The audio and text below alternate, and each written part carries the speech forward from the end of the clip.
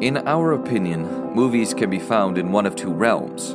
The realm of the renowned, those active in the minds of pop culture. Your masterpieces, your witty comedies, your impactful horror. There are even those that are so bad they're good. Cult classics. This is not a show about those movies. Instead, we bravely venture into the realm of the forgotten. We plummet the depths of cinema, searching amidst the left behind, the seventh at the box office and the bottom of the bargain bin. We seek out neglected films to find the ones worth salvaging from oblivion. And banish the unworthy back to the abyss. What hidden gems will we find on our exploration? What mediocre plot lines will we unearth? And what artifacts that may at first have been overlooked will we reclaim? I'm Wesley. I'm Peter. I'm Lily. I'm Sam. And hello from obscurity.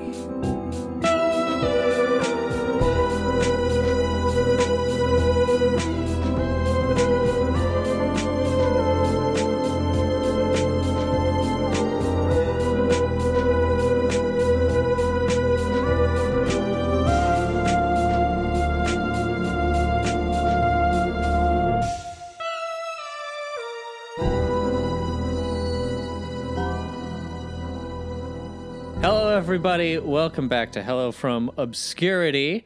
Today, we will be talking about the film The Adventures of Baron Munchausen. The 1988 one, directed by Terry Gilliam, starring John Neville, Eric Idle, Sarah Polley. There's so many people in this. Freaking Jonathan Pryce, Bill Patterson, Peter Jeffrey, which is the name of my uncle, and I thought somehow he was going to show up in there. Robin Williams is in it, uncredited. Who else? Uma Thurman shows up. Yeah. Didn't you say this is her first movie or one Uma of her Thurman's first movies? first movie ever. Wow. First audition ever. I yeah, looked that up. wow. First audition in Hollywood ever. Dude, She was great. Sting is in this movie. I thought it was him. I was folding my laundry and I was like, that looks like that. That's not Sting. It was totally Sting. Yeah, you want to know why Sting's in this movie? Why? Because him and Terry Gilliam are neighbors. Wow. That's awesome. Okay. Just like, hey, Sting, want to be in this weird movie? You'll be in it for about 15 seconds. And then Sam, did you, or I think we've all seen Fleabag, the dad. Oh, yeah. Did you recognize his voice? Like, as we were watching it, I was like, it took me a second. I was like, where do I know this guy from? But I was just actually rewatching Fleabag season 2 again for like the millionth time. Yes. And I was like, oh I my was God. rewatching Outlander, and he's a lawyer in Outlander. Oh, interesting. For the clans. Yeah. Oh, British movies. British they got do them the all, same don't thing. they? Well, This movie I would describe as delightfully British. I mean, it's too for British. for those at home who don't know, Terry Gilliam, one of the founding members of Monty Python. He directed most of Monty Python's Flying Circus. He directed Monty Python and the Holy Grail. He is known for his kind of weird, absurdist movies. He did this. He did The Time Bandits. He did 12 Monkeys. He did Fear and Loathing in Las Vegas. He did Brazil. Some of my favorite movies were directed by this man, including this one. This is I think I was introduced to Terry Gilliam before I was introduced to Monty Python, and I kind of grew up watching these movies. And Adventures of Baron Munchausen was the first one I found on my own when I was I don't know, 9 years old. I went to Hollywood Video, and I saw this insane looking cover, which is just a picture of this dude's face as a hot air balloon flying away with a ship under it. It's wild. So I grew up watching this movie, loving it. It has I rewatching it, some of my major influences on all my creative fronts can be tied back to Terry Gilliam. I feel like I am in the minority in really loving most of his movies, but this is definitely one of them that I love so much. For real quick, just because this movie takes so many freaking twists and turns. This movie is about a town under siege Do you guys remember the name of the town? Because I don't. I don't either. It doesn't matter.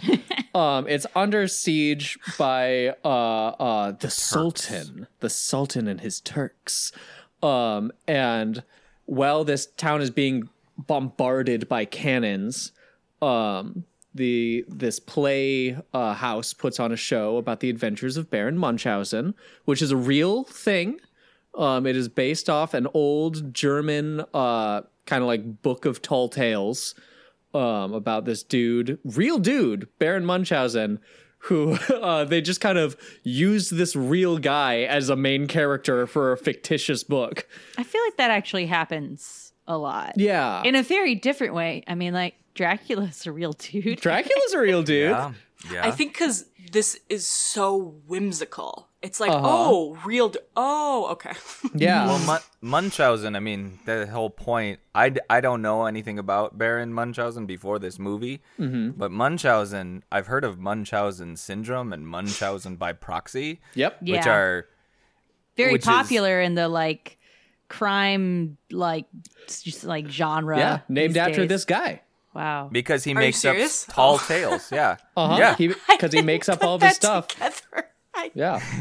Yeah, because he makes up preposterous Wow. I thought it was stories just a that like coincidence. damage. I thought it was just a coincidence too. I didn't think about it like that, but that makes sense. No, real dude. I'm into it. That's the only reason I knew about this movie is because I think I Really? watched. Yeah, well, I watched True Detective, and they have that scene, that really pivotal, not even pivotal, just a good side No scene. spoilers. Okay, well, it was a Munchausen by proxy. I say Munchausen because that's how Not Munchausen? Linklater. No, not Linklater. Lincoln Lawyer guy. Who's that? McConaughey. McConaughey, basically Says the it. mascot of my school, the University of Oh, Texas. yeah. Fuck Bevo. It's McConaughey. Well, he says he's our mascot. Munchausen, and No, it's I'm Munchausen. all about Munchausen. Munchausen. Maybe he does say it. Okay. But yeah, no. mascot of so my they, school. they're putting on this play, kind of like Baron Munchausen is a very like Don Quixote-esque character, kind of like delusions of grandeur, and kind of been inserted into so many different tales. And who shows up to the play but the real Baron Munchausen, who tells them, "Oh, you're telling lies. This isn't how it happened. I've only ever spoken the truth." And he promises to save this town by recollecting his like merry gang of Essentially, misfits. Associates. Well, they it's say like- servants. But, Yeah. yeah. And he goes on. He takes a young girl unintentionally on a set of many Well, okay, adventures. that was I didn't like that was a bad way to phrase. A young girl sneaks onto his flying ship. Yeah, she's stowaway. like she's like a big fan. She's probably like what, like 7, 8, somewhere around if there. That, maybe even She's younger. kind of Yeah. the true believer that carries the torch. Her Yeah. dad like plays Baron Munchausen in the play and like kind of runs the theater company that's putting on the show, and yeah, she's like very much like wants to hear the stories and is trying to save the town, and Yes. so she's there to hold him accountable. I kind of feel like it's her They keep role. saying town, but it's a giant city with city walls. very big city. Yeah, that like for some reason this entire army is like decided to focus on this city. Yes. Like The entire they put a Turkish lot army. of effort into taking this one city down, but It they makes don't it really seem like it's clarify- Constantinople, a giant I mean, walled city attacked by the Turks. Yeah. Well, what I thought In it the was. turn of the 18th century. Yeah. Well, that was So everyone's in 1400. costumes. Well, no. I thought it was like kind of like a Robin Hood. You know how Robin Hood is inserted to that time period where Lionheart or Richard Lionheart is up there, and Prince John is a real character. So when I started watching this, I was like, "Oh, the tales of Munchausen Those band take of merry men. place." Yeah, take place in a real city, and this really happened, and now it's going to be the fiction of it all. But no, this is just pure fiction. This war is pure fiction. There's no truth in this movie. There's only truth in this movie. Yeah, and it's very clear at a certain point that the people who are bringing this movie to life, they don't care about why the war started. Like, it's not. Oh no, that's not. It's as not a what it's viewer, about. I think it's important to like those things don't matter in this. It's very fanciful, heightened, elevated. It's not like. Yeah, it's not a straightforward movie. I think the best way to matters. clarify how out this is just to explain what each of the three, or is it three? No, four like associate servants Yes. do. They all have like special abilities. Yes, they are based on, if you've heard the tale of tall, broad, and sharp-eyed. They're based on those characters. I've never heard that tale. Really? Oh. No. I feel like it was a familiar thing. Like, I don't know if I've heard that exact Was this a tale, Waldorf but- thing? No, I'm kidding. No, Is this a Waldorf movie?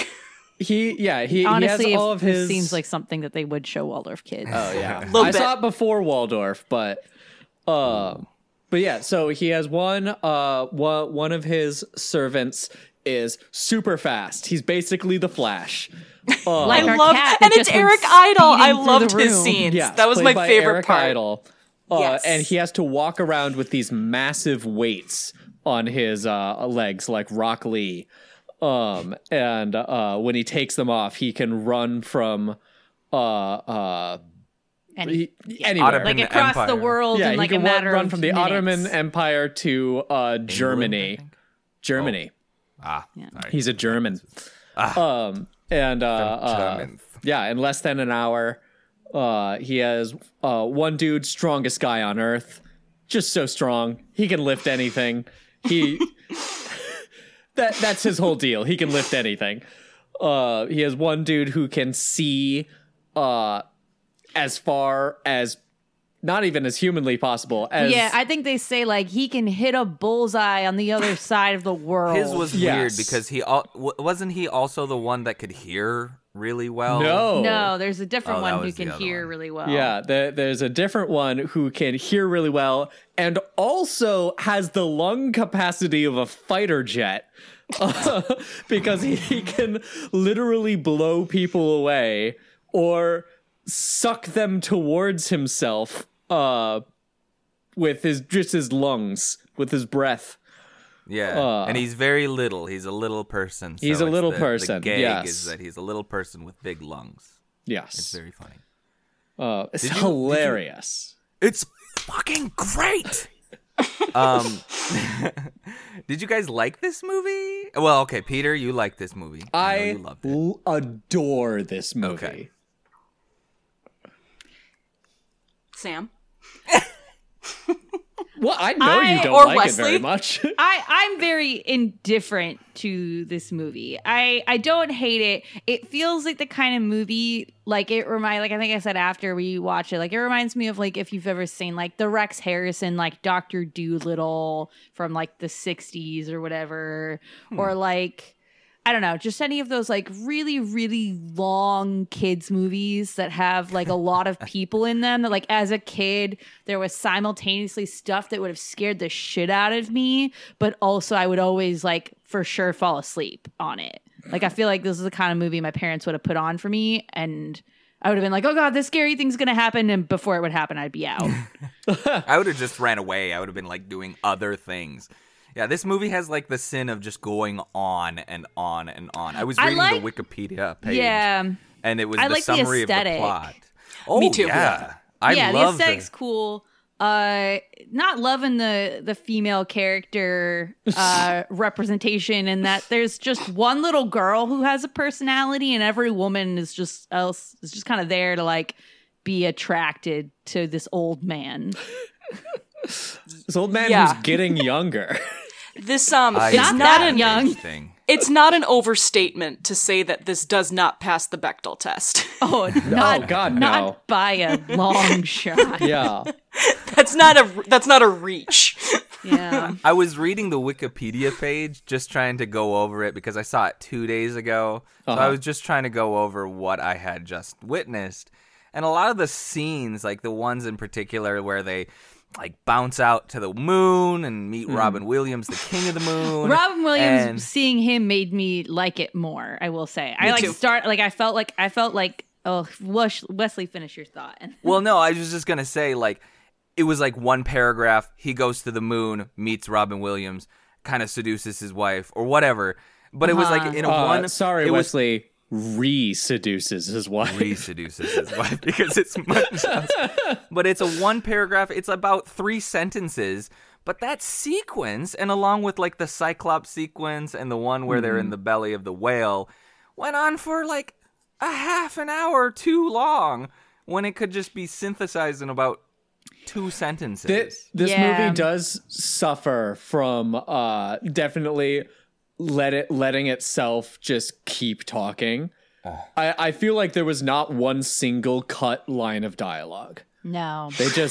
They just said, no, just keep going. Just keep, and it's wild because like Terry, you're crushing it. Keep going. Yeah, it's not a wildly long movie. It's for a kids movie. It's 2 hours and 6 minutes. It feels so long. Oh, it feels like a 3-hour movie. And here's the thing. I was really, really tired when we started watching this, and it was probably like not in a good mindset for this. But no, I was like the whole time I was like, I'm trying so hard to like get invested in this movie, but I know this is 2 hours, and it's just it cannot come, like the end cannot come soon enough. While we were watching, there were so many times where like I looked over at Sam with like a huge smile on my face. Oh, no. And she was just like slumped in the chair. I'm like, oh. So I have a tip to help you get through this movie. I did look over at you a few times, but I had no idea you were that excited. I thought you were tired too. This is like a beloved Peter Clark Criterion Collection this movie. This is a foundational movie for me. I'm moving out after this. Influential, for Peter in his life. Mm-hmm. So I have a tip to help you get through that second half of the movie. So this is what I did. Weed. I mean, so I started scrolling through TikTok, and what happened was someone was doing like a funny video of WAP right when Eric Idle started dancing. Wow. And it's hilarious. So if you ever get a chance, watch towards the end where Eric Idle is jovially doing a jaunt, and Cardi B's WAP. Because it actually, the rhythm matches up great, and it gave me the momentum to finish the movie. So no, see, and too, like that moment when Robin Williams came in, which isn't that far into the movie. Like it's the first adventure. Yeah, I like suddenly and he's felt credited Peter. Like I went on IMDb. Not on the credits of the actual IMDb, movie. Yes, they've updated it on the actual film. He's credited as Ray Dittel, which is a bastardization of the King of Everything. Yeah, in Italian. Yeah, like once the moon thing started happening, I think I could kind of feel my head go back and just be like, oh, okay.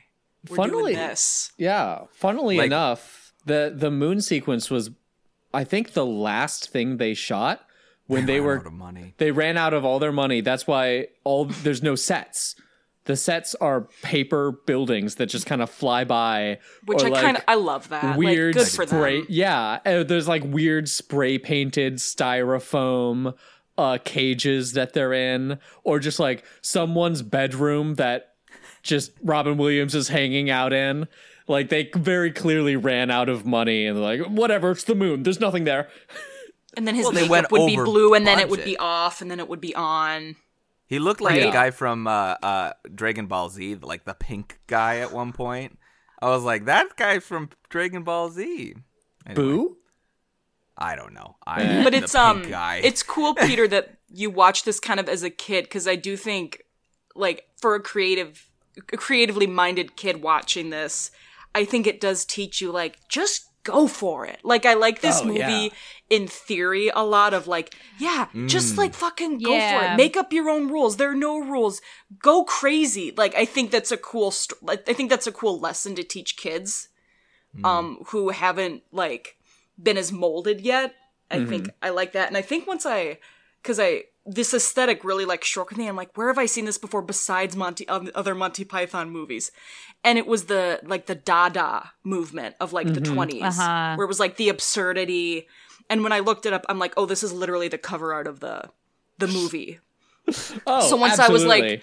once I was able to be like, okay, this is absurdist, there is no truth, this is postmodern, like, once I was able, and also kind of putting like almost a Waiting for Godot kind of vibe to it, I was like, got it, now I see it, now I can appreciate it for what it is. Well, here's why I don't appreciate it as much. Wesley and I can never agree. No, I agree with most everything about like the go for it. Like last week, I think I said Alice in Wonderland was like my favorite piece of media. So it's like, great, we're gonna go on an adventure, and it's not gonna make much sense. Fine. I'm not a fan of Terry Gilliam. No, that's totally just. I feel like most people aren't a fan of Terry Gilliam. It's very odd to the point of like upsetting, and to me, it's like it's a Punch and Judy show.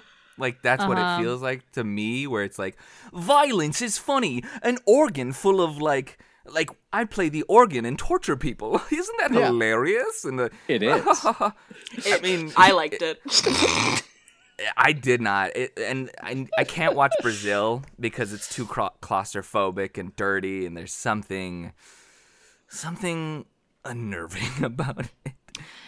So when you said we were going to do a Terry Gilliam, we were going to do Munchausen, I was worried. And I really did like most of it. I just, Yeah, well, and like I like certain movies of his. Like I really like 12 Monkeys, and I do like Monty Python, but especially with Monty Python, and I feel like this too. It's really something that I have to be in like a very specific mood to want to watch it, and I was 1000% not in that mood when I watched this. This is also the guy that did Imaginarium of Dr. Parnassus. Yes. Right? Oh, yeah. And Peter, I remember in high school you said that was your favorite movie. Yeah, I loved that movie. And I still love that movie. I think aesthetically what he was able to achieve with such little money and like just the skin of his teeth, like he just went for it and made those movies that he wanted to make. Yeah. I really appreciate. I will say, funny, you never feel like you're watching the same scene twice. And I can because besides Monty Python, I've never seen any of his movies, except I guess Parnassus. But like the idea that I genuinely have no idea how this is going to end. Yeah. And that's and very then it rare. ended 5 different times. Right. And I love that. I was like, I can't tell you what this is. I can't give you a brief synopsis. And I love that. Because how many times where it's like, boy meets girl, blah, blah, blah, blah. And I'm like, can't do that for you. You just got to watch it and figure it out on your own. No, this is boy meets himself, calls himself a liar, jumps in a balloon made of underwear and flies to the moon. Moon is Robin Williams. Moon is Robin Williams. Moon is Just Robin like Williams. really weirdly horny, like the whole time. Well, Totally. the head coming off, and then being an intellectual, and then coming And back then, onto and his then head, suddenly, and yeah. But he's just tickling her feet, guys. that was funny. I was genuinely funny. liked Yeah. that. The fact that like he's so like self-involved, he didn't realize that like his partner wasn't there. Yeah. If you folks at home really want to get a feel for Robin Williams' character, I wrote down my favorite line that he speaks. Oh God. Oh, and I have my favorite lines too. Great. My favorite. I feel like the sum total of Robin Williams' King of the Moon can be summed up in, no, I don't have time for flatulence and orgasms. Oh yeah. I don't remember the one.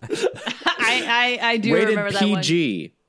Oh, good. We're doing a PG movie. Love it. Something for the Children's movie kids. we just watched. Well, I guess it's very much like I felt like you could show this to children. Like they definitely had stuff that like if as an adult you're like, oh wow, but like as a kid, yeah, right over their little noggins. Yeah, they're stupid. Stupid heads. So at the beginning, when Jonathan Pryce is sort of like, "Oh, you can't do this. You're not the real Munchausen," and he has that amazing accent, and he just says, "I'm afraid, sir, you have a weak grasp of reality." And then Munchausen says, "Your reality, sir, is lies and balderdash, and I'm delighted to say I have no grasp of it whatsoever." Okay.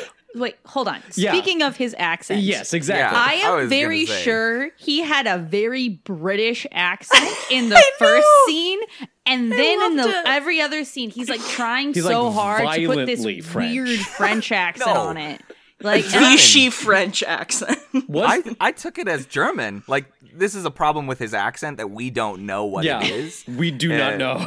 because I it would, love like, it. It would like German. come and I go. love that though. It would come and go, and he also very much did not have that accent at all in Yeah. the No. first scene. He was just Jonathan Pryce, and then it just came in, and I was like, "What is this?" You know what I think it was? What?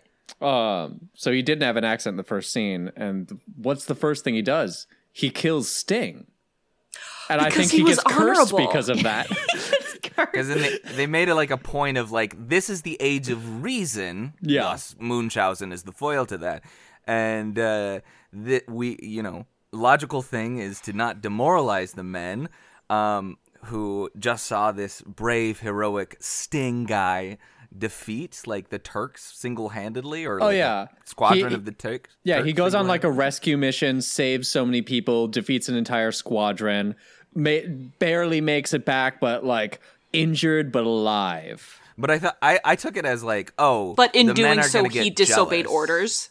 Is Yeah. that No. the thesis? Well, I thought it was men are gonna get jealous of exactly. Yeah, that was Jonathan Pryce's argument. because he It's was like, too extraordinary. you're setting too good of an example. Kill I him. did not. Okay. I did not pick up on it. I only got that when I read the synopsis of like, oh, it's this. They're making a point of this is the age of reason, and then I got that character, Jonathan Pryce's character immediately. I was like, Yeah. oh, I get it. But And then let's see. I have no part in it. I loved that. That was, I think, I didn't realize that balderdash is one of my favorite words until it's a he great said word. it. I It was a loved good it. word. And then towards the, I think, more middle part, before he does, what is the thing he does with their underwear? He sews it all together to turn it into a hot air balloon. Obviously, Right. So before the line, because I didn't know, I had no idea that was what was going to happen. I just Yep. wrote down, kindly be so good as to remove your knickers. I was like,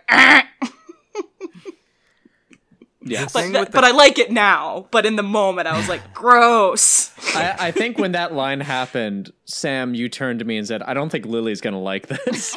Yeah. I thought about Lily too. I was like, oh, Lily might not like it. Yeah. I'm such a gross dude. I'm like, that's okay. what I mean. It's Yeah. like, because even when he becomes like supposedly young, he's I still don't an think Lily's old gonna man like who it. should not be dancing with a very young Uma No, Thurman. he de-ages Uma Thurman, from, who's like younger than us in this movie. Yeah. Oh Yeah. no, Yeah. she's like probably like a Like teenager. 19? Like, Yeah, I think yeah. he was like she was either 18 or 19. Yeah, and Yeah, barely we're legal. old fogies right now, you know. Yeah. I will say he does de-age, but he de-ages from about 140 to maybe like 70. I was so confused Oh no, not why 50. they were He's way de-aging older him. than 50. Because He's I at have no least grasp of time 70 after or watching 80. this. My Why, concept Peter? of aging is ruined from this movie. okay, Sorry, here's we're the having thing. two conversations. We sure are. I'm going to talk about the de-aging because tell me. So, it like as Sam was kind of saying, Baron Munchausen is very specifically the foil to reason. And so he comes in as this ancient old man, but as things start getting more fanciful and as things start happening and people start like believing in his stories and all of a sudden he is reliving like all these things. He doesn't live in a world where like you are restricted by laws of science or logic or anything. It's very much he is revitalized by the fact that this kind of fanciful world is reemerging because it's falling apart. The whole point of the Jonathan Pryce character is, oh yeah, the new age is coming in, the new age of reason, and Baron Munchausen does not exist in the age of reason. So I always saw that as, oh, he's fading away. He's no longer going to be in this world. But because he was able to inject that little bit of fancy, the fantasy, the fun, he de-ages. He even says it when they land on the moon. Sally, the little girl, looks at him and goes, "Oh, you look younger." And he brushes it off of like, oh yeah, of course I do. This always happens. So he's revitalized by just people believing in him, kind of like how like Santa Claus, Santa's sleigh. Yeah, or even like Tinkerbell, yeah. If you guys have read American Gods, gods only have their powers and abilities and immortality when people believe in them. When people stop. No, Neil Gaiman. Well, no, I'm sorry. No. Rick Riordan did the same, like had the same logic with Percy Jackson. Oh, okay. Sorry. Yeah, and it's like you only get power through belief. If nobody believes in you, you can't do anything. And so because he is like starting, like he literally convinced a town to give up their underwear for him so he could fly to the moon. And so, to the moon. Yeah, and all of that is providing like the belief in the story. That's something I love. You know what I didn't like about this movie the most? Tell me. Was the comedy. The comedy was so... It just was so common denominator. Like, I remember doing, like, in high school, in Mr. Leaf's class, for podcast or people listening to this podcast, we all went to high school together. We sure did. But I did this... Yep, that's how we know each other. And I did this scene with another person that I'm not going to say. We wrote it. And essentially it was Shakespeare and his wife. And the premise was Shakespeare was a dumb, drunk idiot. And the wife was writing the whole plays for him. Did you write Anonymous, Wesley? I know, that's what I was gonna say. I was like, yeah, it's basically what Wesley Anonymous chose was. that. That's why I chose And we all it. hated it. And Wesley was like, guys, We all gave you money by renting it, you son of a bitch. Yeah, we gotta start like find movies that Wesley are like earned a on total of Netflix. $12.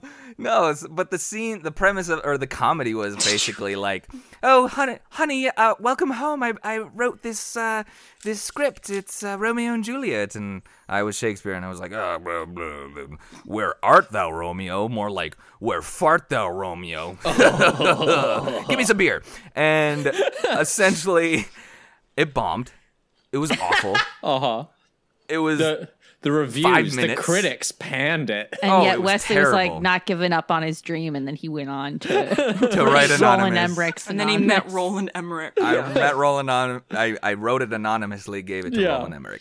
But Mr. Leaf, he basically said, hey, even if this is a low form of art, sketch comedy, you still have to play to the highest form of intelligence, like the audience's highest intelligence. You can't just go for the low-hanging fruit. That's why, like, slapstick, like Buster Keaton and Charlie Chaplin are, like, reviewed as geniuses, even though they're in slapstick, which is a low form of art. And I just feel like children's movies always get this thing where I feel like on this set, the motto was like, oh, do that.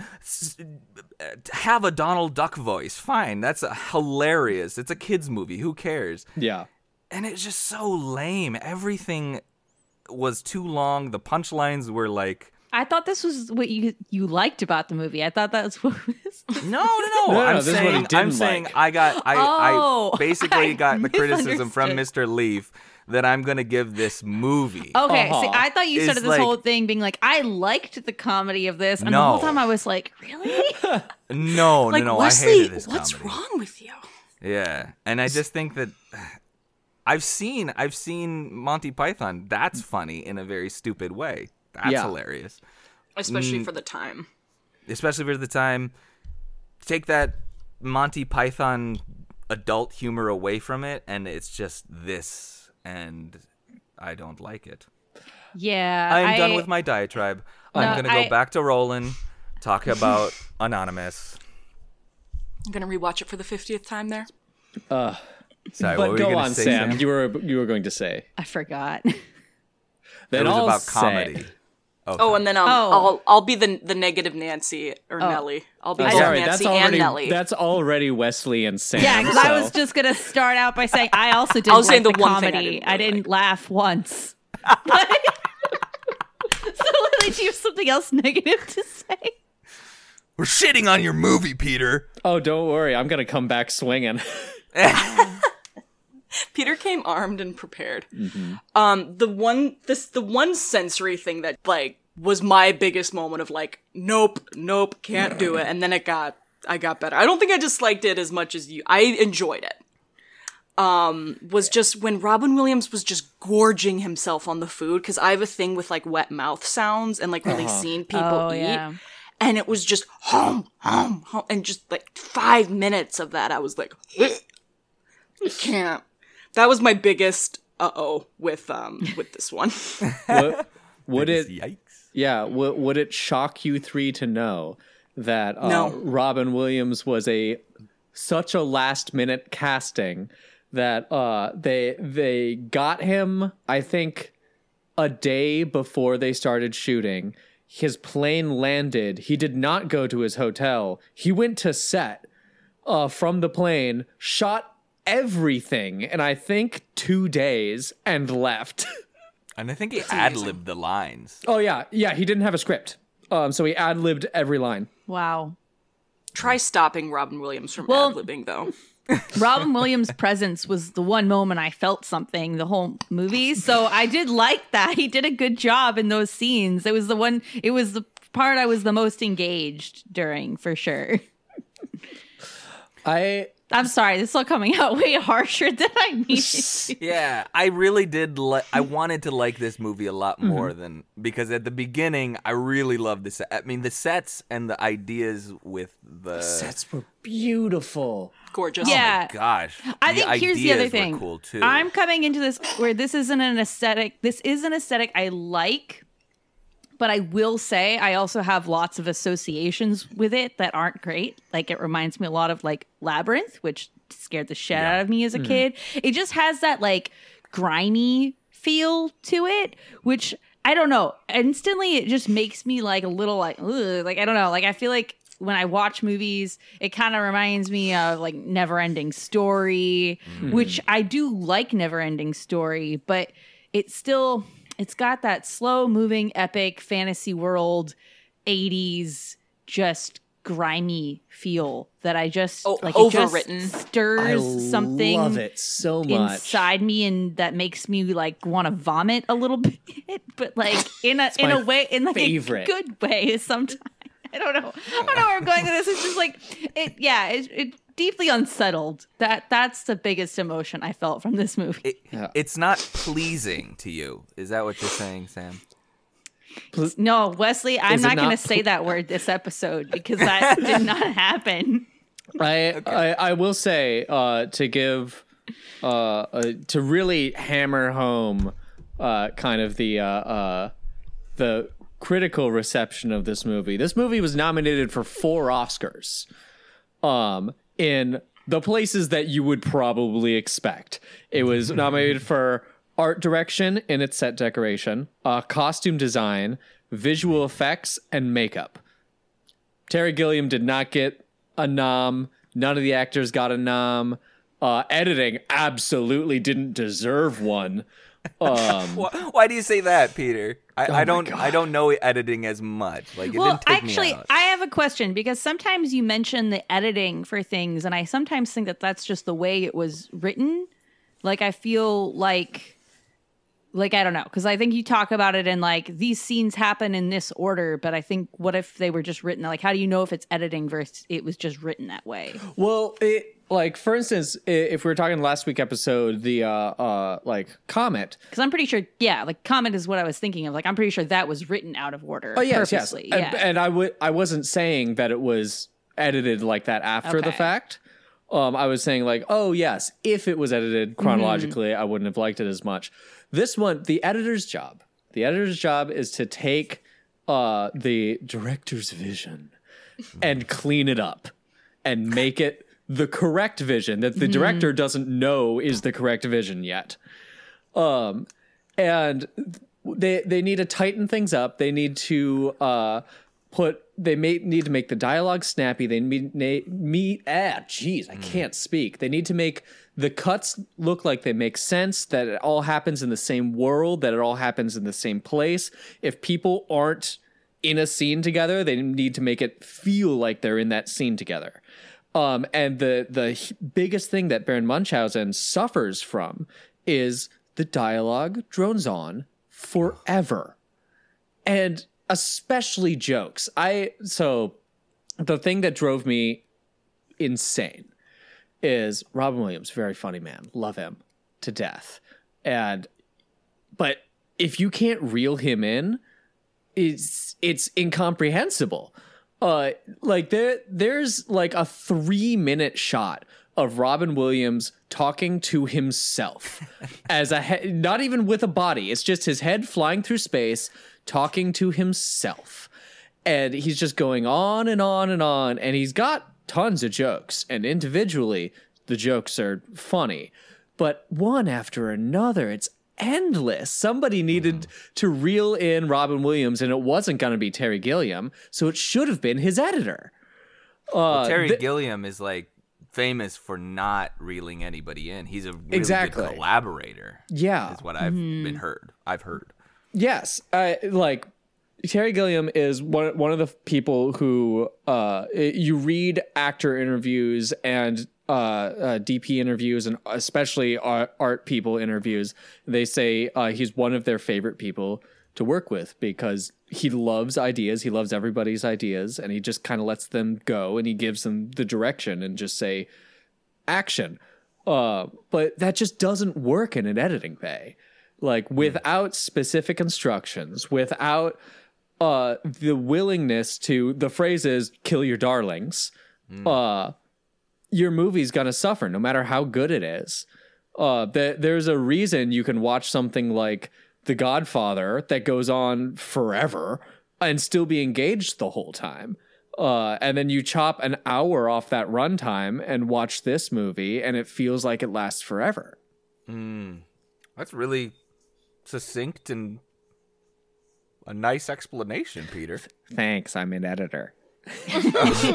Well, I will say that you mentioned like the sloppiness of the, and it did come to mind the whole Venus Cyclops Vulcan scene was bizarre with a capital B.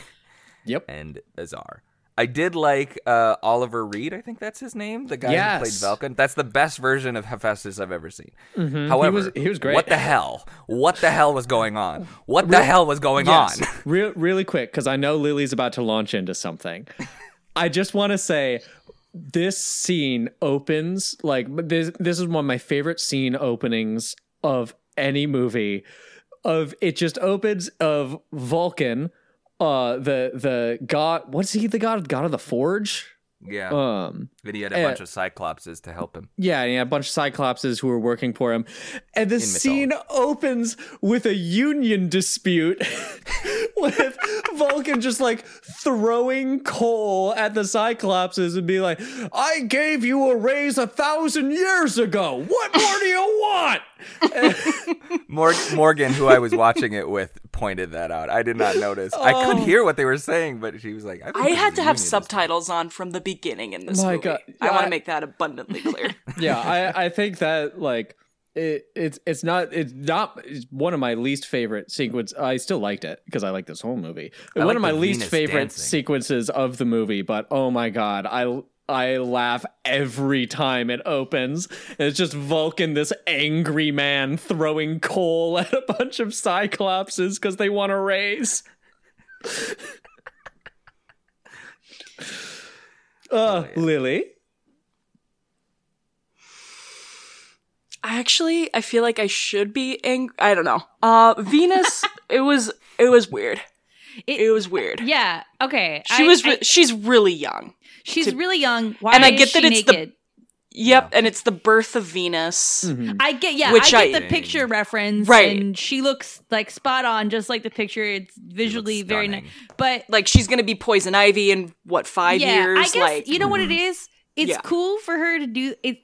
It's more the fact that she comes out naked and then a room full of old men just kind of like drool over her for like very long time. Very uncomfortable long You know time. what it is too?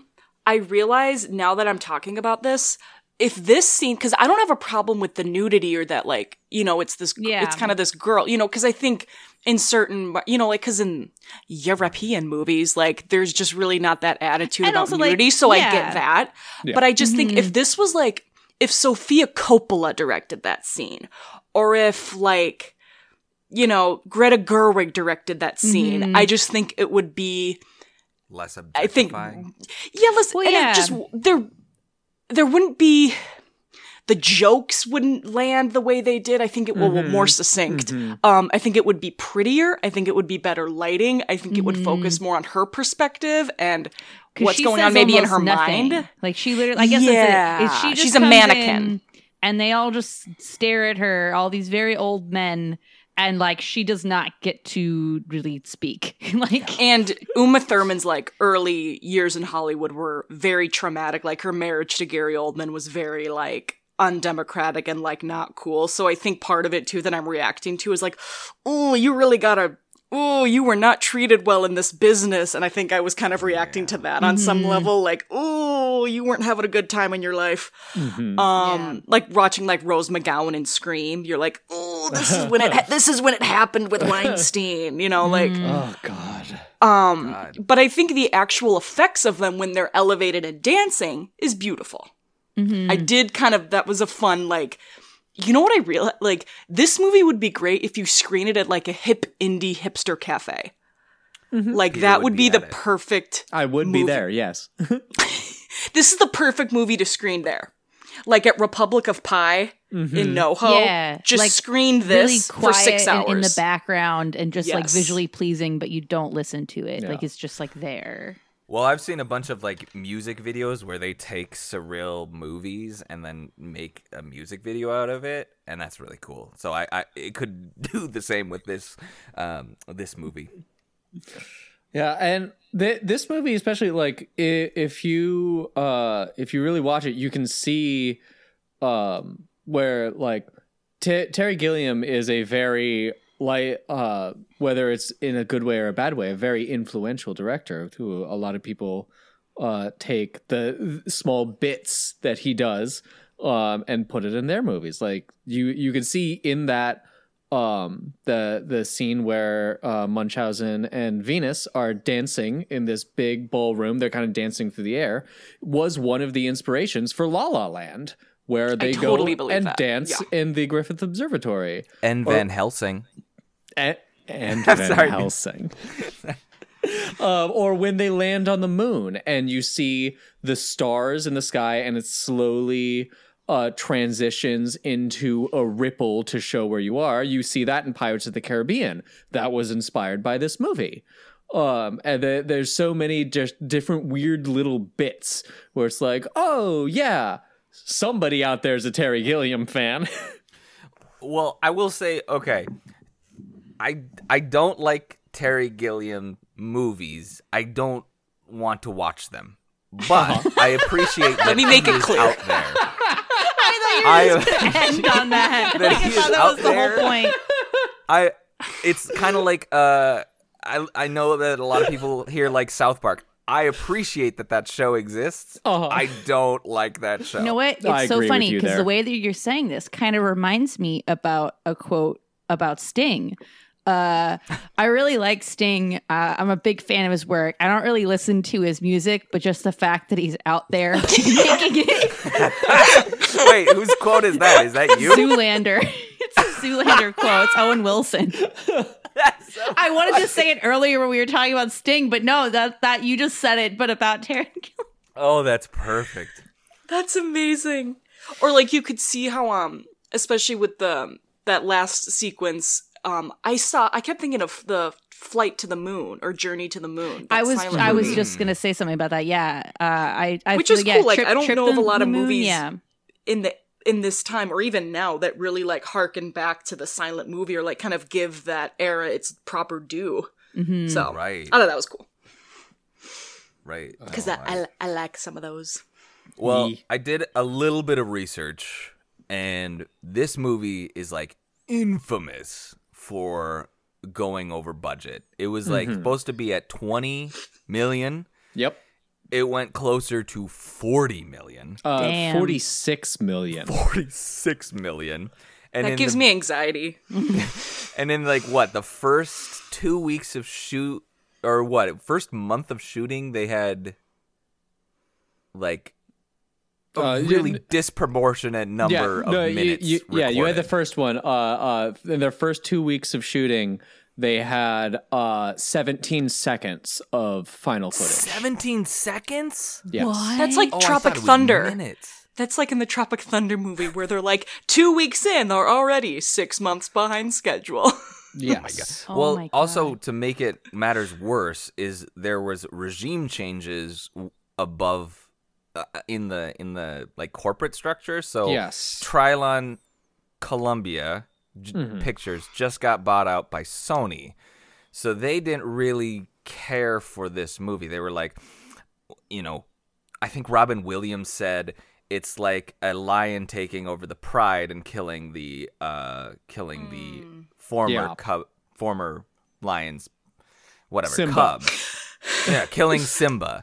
And that was essentially what they did. They didn't market this well. They didn't release it in the U.S. hardly anywhere. They didn't though even it got send out the cut. They had 146 reels that they could send to theaters, and they only sent 60 of them. well to American theaters, Yeah. which at the time we were the biggest Yeah, market we for were movies. the market. Yeah. So it did fine in the UK, I think, and critics liked it. Yeah. That's actually a common theme with Terry Gilliam movies. They go wrong. They go bad. They cost too much. They shoot too long. That's like it's like Coppola. He's the Macbeth Yeah. of directors. Macbeth Coppola. The famous example is a few years ago, Terry Gilliam movie came out called The Death of Don Quixote. That movie has been in production for 35 years. Excuse me? The first time they shot it, a hurricane destroyed the Richard set. Linklater really thought he was doing something with Boyhood, but apparently No. He was too productive. He was too efficient. The second time they shot it, the producer stole the film and ran away with it. The fuck? The third time they shot it, the set burned down. I think that's what we call The a fourth sign. time they shot it, The rule of 4. nobody watched it. Oh man. I feel like Peter, you could do a one-man show that's just like Terry and me, Listen, where you just I love Terry regale. Gilliam. He's one of my favorite directors. I know But I too feel much like- about this man. You could totally do like a one-man show and be like that's just like telling the audience, like, let me tell you about this guy, Journey with Terry. Terry and me. Well, he props up Jonathan Pryce, which I am so happy. Like, Russell Crowe and Ridley Scott have that relationship.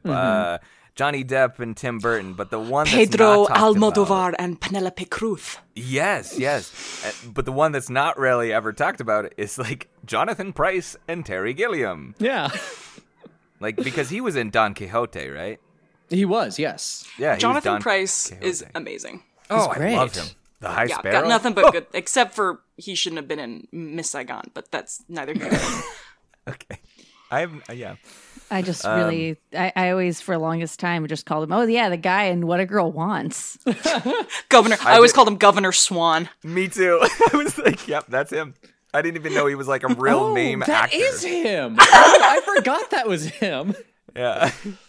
Oh, For the longest time, I was like, it's the governor. Look, he's in an It's actual Keira Knightley's different movie. dad. He's the High Sparrow now. yeah. And he's a James Bond villain. Hell yeah. Great James Bond movie. Underrated. All right. And he can sing. And he Can can he? speak Spanish. No, he He cannot. sure can. He cannot speak Spanish. He can't speak Spanish. In Two Popes, they'd like ADR'd like somebody that did not match him at all. That bugged the crap out of me with that movie. I'm like, they clearly hired a 30-year-old Argentinian guy to like dub in the voice. I'm like, this doesn't track. It was like, hi, I'm Jonathan Price with a Spanish accent. And then this is like, and we ADR. yeah. Like, hello, I am Jonathan Price when I talk in Argentinian. And it's like, oh my God. I couldn't be bothered to learn the dialogue in its written language. Yeah, exactly. Okay, I have a question for the class.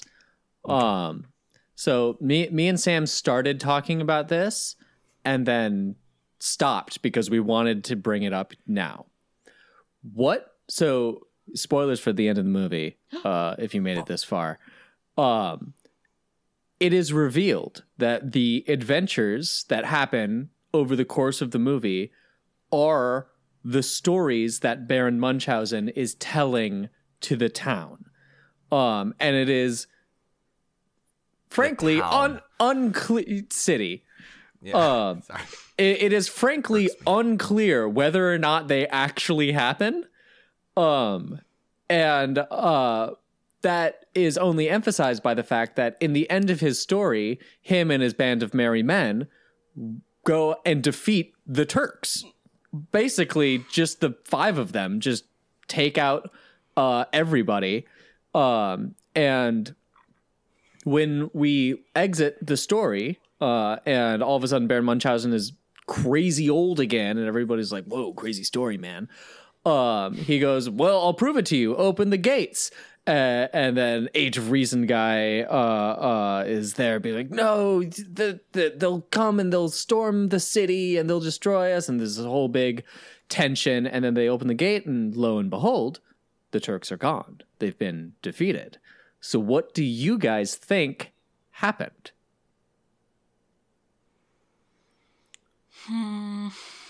I'll be honest, at that point, I didn't care. I'm sorry, but I did think of it. Leslie, I was so excited to talk about this movie. Here's the thing. Man, sorry, I feel really I'm bad sorry. because I was almost going to say the same thing, but Wesley beat me to it. I will say it frustrated me. Uh-huh. I don't know. I think I was just like, hey, it's Let a me think of circus. something real quick. Lily, what do you have to say? I always, just because it's so whimsical that, like, he just walked over to their camp and convinced them to leave. Politely. Like, that's always just mine, like, at I the could end. say Like, oh, he's probably something, but I'm tired. worried it's mean. What? No, I want to hear it. It's not that mean. Maybe he just went over there and told them the same story that he told everyone else, and they got so bored that they just packed up and left. Oh, God. How about this, Peter? I will say I did think about it like for 2 seconds to be like, what happened? And what happened? And I'll say that it's kind of like the I would say that it maybe was, I took it as like it's that everything can be explained by something else. So like he can tell that story, but they go out there and maybe it's just the plague and they have sailed away. And that's kind of where I got, where like the big fish, like this movie reminded me of Big Fish, where Yeah, I felt that too a little bit. Yeah, where things happened, and at the end he tells the story, or he tells the story in the movie about the conjoined twins, and the conjoined twins come, but they're not actually conjoined. So something happened that was similar to what happened in the story. You just have to divide by 17. Yeah, well, that's interesting too, because that is where the original Baron Munchausen stories came from. It was very much a case of correlation, not causation, whereas it kind of became the all of a sudden this poison river is clean, and happenstance Baron Munchausen was also there. And then a few months later, weird that a giant bird appeared in the sky and like stole a house at the same time that Baron Munchausen happened to be visiting. And it was just kind of like, obviously those are extreme examples, but those are how the stories began. They were very much tales of exaggerated truths and, oh, maybe he wasn't actually there, but there was somebody, because I don't know his full name. Baron Munchausen's full name is like 17 names long. Yeah, Alexander. It's like, oh, yeah. Alexander. Maybe it was somebody who shared one of his billion names, and they just kind of collected it Grimm's fairy tale style into a book. Terry Gilliam directed Grimm's fairy tale. He also Brother directed Grimm. the Brothers Grimm. That's a good point. And yeah, no, I personally see it as I see this movie as almost Saturday morning cartoony, like where like if you watch the old Looney Tunes with Bugs Bunny, where he can talk about, oh yeah, I did this, and it just has already happened. I think of it like, yes, within the kind of the point that I was talking about before, because Baron Munchausen is presented as this kind of antithesis to reason, because the story is happening and because he's gotten the entire town at this point to basically get on his side. It happened because that's just how it happens in stories and fairy tales and like this type of thing. It's like, oh yeah, of course, he's the hero. He wins every time, no matter what. Right. And Except when he dies. But that's just one of the times he died. I did like that line. Favorite. Oh, that's my favorite line in the movie. Not because it's the best line, but it's the one that I think I quote the most often. Just it always comes back to me. Where there's a point in the movie where he defeats the Turks and then he gets shot and dies, and then cut back to the theater where he's still telling the story. He's like, yeah, that was one time I died. Do you want to hear about a different one? By the way, that Sultan I thought was Ben Kingsley the whole time until I looked at the credits. I was like, who's this Jefferson? What was his name? Jeffrey Peterson or something? Stand by. Oh, Peter Jeffrey, my uncle. Peter Jeffrey. Yeah, who's this Peter Jeffrey? What did he play? Oh, the Sultan? Okay. Darn. Yeah, no, I mean, again, I like the aesthetics. I like the ideas. Yeah. What you were saying about the droning on, the humor didn't mesh with me. Brevity is the soul of wit. I feel like I went into this saying I was indifferent to this movie, and I feel like I made it sound like I absolutely hated this movie. I don't think I did. I think I did enjoy parts of it. I just, No, I didn't hate this movie either. I think you did. Literally everything you've been saying. I said the sets were cool and it's cool and surreal. I know, but every time honestly, you talk about it, you have I've this been more- deep sigh of like, ugh. I've been more negative than so. Wesley, I think. I guess so. Yeah. No, I do think that this is a movie that like this is the type of movie who's like, oh yeah, are you in the mood to watch a movie, any movie, you don't care what? Watch this. Yeah. That's not a great selling point. Well, no, because I actually think it's the opposite because I was not in the mood to like I was in the mood to watch a movie, but not this one. Like I feel like you have to be in a very specific mood to want to watch this movie. Do you want to take pot and watch a movie? Yeah, actually, honestly, I wish I had been high. That's I what I wish felt I had like. been go high. about it too. That's what I felt like I should have done too. Oh, I will say that this felt like Nick Fury assembling the Avengers. Like in every scene, he's like, let's get the strong man back. Let's get the speedster in our gang to go defeat the Sultans. 300 style, baby. Yeah. Xerxes. Just turn on WAP. God, when the strong man pulls the three ships out of the ocean and just throws them at the Turkish army. Oh, it's so good. I like that part too. I was like, I turned to Morgan. I was like, is he gonna pull up like ships or something? And then he pulled up ships, and it was a cool contraption in a way. Yeah. I like that ending. I love scene how much went a you little love too this, long. Peter. I do too, Peter. I love how much you passionate love I've this, seen. Peter. I love that for you. I was honestly worried because like we're recording this a little late. I'm coming back from set.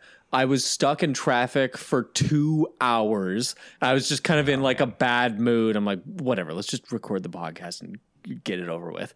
But like, if that's any evidence how much I fucking love this movie, That's great. My mood is totally lifted right now because I get to talk about Baron Munchausen. It's your happy place. Yeah. It's kind of like me and Anonymous, except everybody shat on me. So, Well, hey, Wesley, how do you think I feel right now? yeah, I know. I've been pretty. I've been No, pretty even-handed with this. That was more of like trying to get a laugh, but it didn't get a laugh. I know. Sorry, I'm done. I liked it. Yeah, I will say, if you were a 18th century fictional character who showed up in a real town only to save it from, I thought I could figure out the metaphor as I was going, and I couldn't. I got it. You are.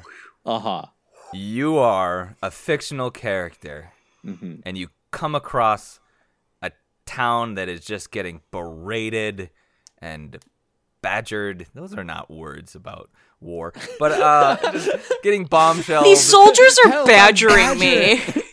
I've been badgered to death. Geneva, I'm being badgered. These soldiers are bothering my whole village. From city to town to village. Okay, great. My hovel is being attacked. My township. So you come across this city. The smithy's been bothered. Yeah. You come across this city. That is this movie. Yes. And you're the only one who can assemble a team to come and save this movie from the horde of obscurity. Yes. Okay. Yeah. Okay. So obscurity is going to swallow this. Do you assemble your team? Do you fight off that horde? Or whatever, that army? Or let it go? I'll tell you right now, I feel like my answer is going to be very obvious. I'm not even like getting my own team. I'm putting together the exact team in this movie because they hit all the right beats. And not only are we going to go save this city, we're going to go put on a play to tell the rest of the world all about how we did it. I think my greatest regret watching this movie was that I rented it instead of buying it. Wow. Shit. You can still do that. I'm going to, actually. Okay. I'm going to buy a physical copy of this movie. Gotcha. Sam, Lily, what about you guys? I think I would pull an Idina Menzel and let it go. But not just like, I don't outright dislike this movie. I just don't think it deserves to be like pulled from the ashes and like refurbished and restored like we've done with the other ones. Like I think we can leave it for other people to find, and maybe people who are just more interested with the set design. But I leave it with love and care. There we go. Gotcha. I think I am indifferent to this movie, and I do like it, but I'm going to go with the hateful answer right now because I just think it'll be more entertaining. I'm going to join the horde. No! I'm going to join the horde. I did not see that coming. And just help them bury this movie. I don't know if I really feel that way. I just, That's so funny. Sam becomes a turncoat just to destroy this movie. I think what it is I feel like I don't hate this movie. It just bored me a lot, and I don't know. I feel like I got bored again, like talking about it.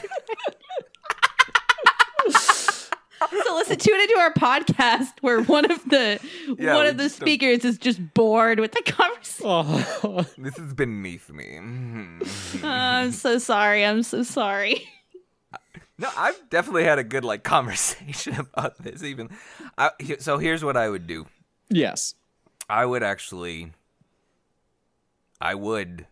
fight off the horde of obscurity. Nice. I would. And what I would do is I would get the keys to the city from that German, French, British upper crust man. that European man. Yeah, very European man that is Jonathan Pryce. And I would give it to people who want it, such as a good friend named Peter. Hey. Such as people who I would maybe suggest, hey, go to this city, watch this movie. If you're into it, I'm not. I'm never going back. Could the DVD be free with a substantial amount of pot? Like when you buy this amount, the movie will be free with it. How about when you buy pot, you should get this movie? Yeah. They should throw in a deal. It's a good pot movie. Exactly. It is. I will say before we end, if you are like me and you do love this type of weird, absurdist movie, this is part of an informal trilogy, which is Time Bandits, which is what I was suggesting. It was between this and Time Bandits, followed by Brazil, followed by this movie. So if you did like this movie, there's two other ones that are of a similar like. And Brazil, and totally worth a watch. And that's not very obscure to me. No, Brazil is pretty. No, Brazil's probably his best known movie besides Holy Grail. Oh yeah, that too. Yeah. But Time Bandits, another one of my foundational childhood movies, right there. Well, Peter, I'm super glad that you brought this one in because I don't know, I just really enjoyed you talking about it. This is me. It's a completely different type of movie that we haven't seen yet. Yeah. It's Definitely. like a new addition. Yeah. I don't know. I feel like normally the rift is between Wesley and Lily, and today it was transferred to this the house. two people who actually have to live together after. I get one cat, you get the other. Oh no! Yeah. Sorry. So, thank you for listening. Does anybody have anything else to say before I give a sneak peek?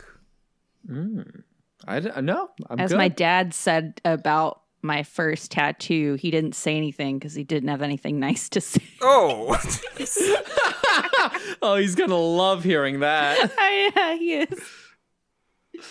Wait, what is this movie? If you're gonna watch this, just get comfy. Just let it wash over you. Oh shit. You know, that would be my advice to people who are gonna watch it. Just let the experience like a hot bath. Just submerge in it, surrender to it. Don't try to figure it out. It's like watching a foreign language movie without subtitles. Oh god. Yeah, if you're not fluent in the language, that could be hard. All right, so guys, I'm gonna give a sneak peek for next week's episode. Next week, we are sticking to the 80s, the 1985 movie Young Sherlock Holmes. In the trailers, it's presented by Steven Spielberg. So it's kind of a Steven Spielberg. He didn't direct it. But yeah, this like is... a Goonies. Yeah, exactly, actually. I think this might have been his Steven Spielberg's universe. Okay. But yeah, take a listen to the trailer.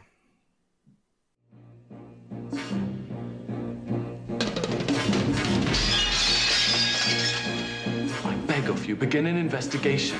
Based on what? Your imagination? It was obviously a suicide. Never trust the obvious. Uncle didn't kill himself.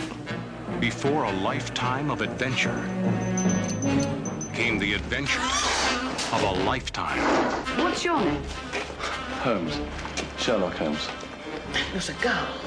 Brilliant deduction, Watson. Steven Spielberg presents Young Sherlock Holmes, directed by Barry Levinson. There is a clever murderer on the loose, and I am going to find him. I might get caught, and that would mean trouble. You would let trouble ruin an opportunity for adventure.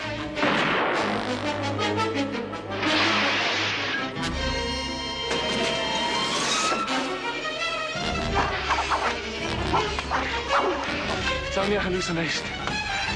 Maybe not. Oh my God. They're going to kill her. Stop! She's alive! Before the legend began. Yeah, so that's been our episode on the Adventures of Baron Munchausen, or Munchausen. Thank you for listening. I've been Wesley. I've been Peter. I've been Lily. I've been Sam. And goodbye from obscurity.